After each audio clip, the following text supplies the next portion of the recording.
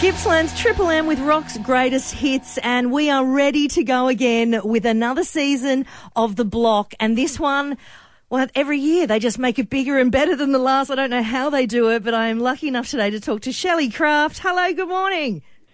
Good morning, Anna. How are you doing? I'm really great. I'm super excited about this season of The Block, and I'm sure you are too. And the reason I am is because you got your first father-daughter team, which I think is so cool. I think it's really cool too. So Harry and Tash, they're our local Melbourne crew. Yeah. And look, I don't think Harry had any idea what he was getting into when his lovely daughter said, "Hey, Dad, how about we do this show together?" He brings so much colour and so much, colour Yeah. to the show.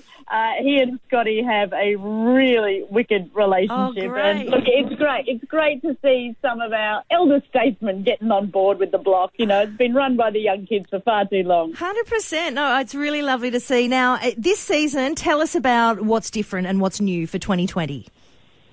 Oh, well, let's just start with the I don't know even what you call it, the elephant in the room. COVID-19 comes to The Block. So, you know, we started filming back in February and had no idea what was going to play out. You know, there was this sort of distant idea of something happening overseas that was really ugly. Would it affect Australia? Who knows? And then by mid-March, it was all on. Yeah. So you'll see that play out on The Block. Wow. Immune to COVID, and we did, of course, go into lockdown like the rest of the country.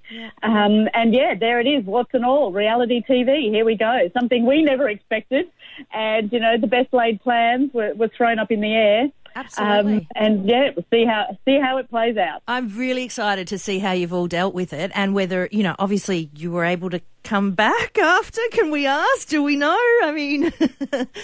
After yes, lockdown, we did finish the renovation. Oh, great. Okay. Yes, just before that second wave hit Melbourne again, we managed to get everything done, and the contestants are all home and safe.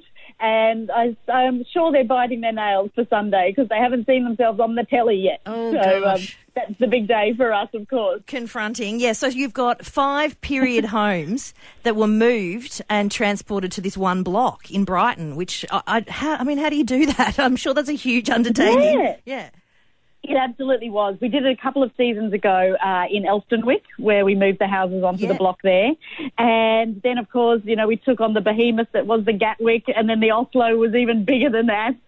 It's really nice to be back doing houses, and I think it's one thing that Aussies love about the show. You know, I think most of us that love renovating have that dream of restoring a beautiful little house back to its former glory. You know, again, you're going to see that dream or that nightmare come to life on The Block this season, and maybe, just maybe, it might quash your idea, or maybe you might be auditioning for The Block next season. But it's a tough one, and there's not a lot for the contestants to work with, and certainly that idea of having to stick true to their period has thrown another big challenge in there for them this year. Absolutely. I'm so down for it. I'm really, really excited about this season. It's The Block 2020, COVID Styles. Shelley Craft, thank you so much for catching up with me this morning. Anytime, Anna. Lovely to chat. See you soon.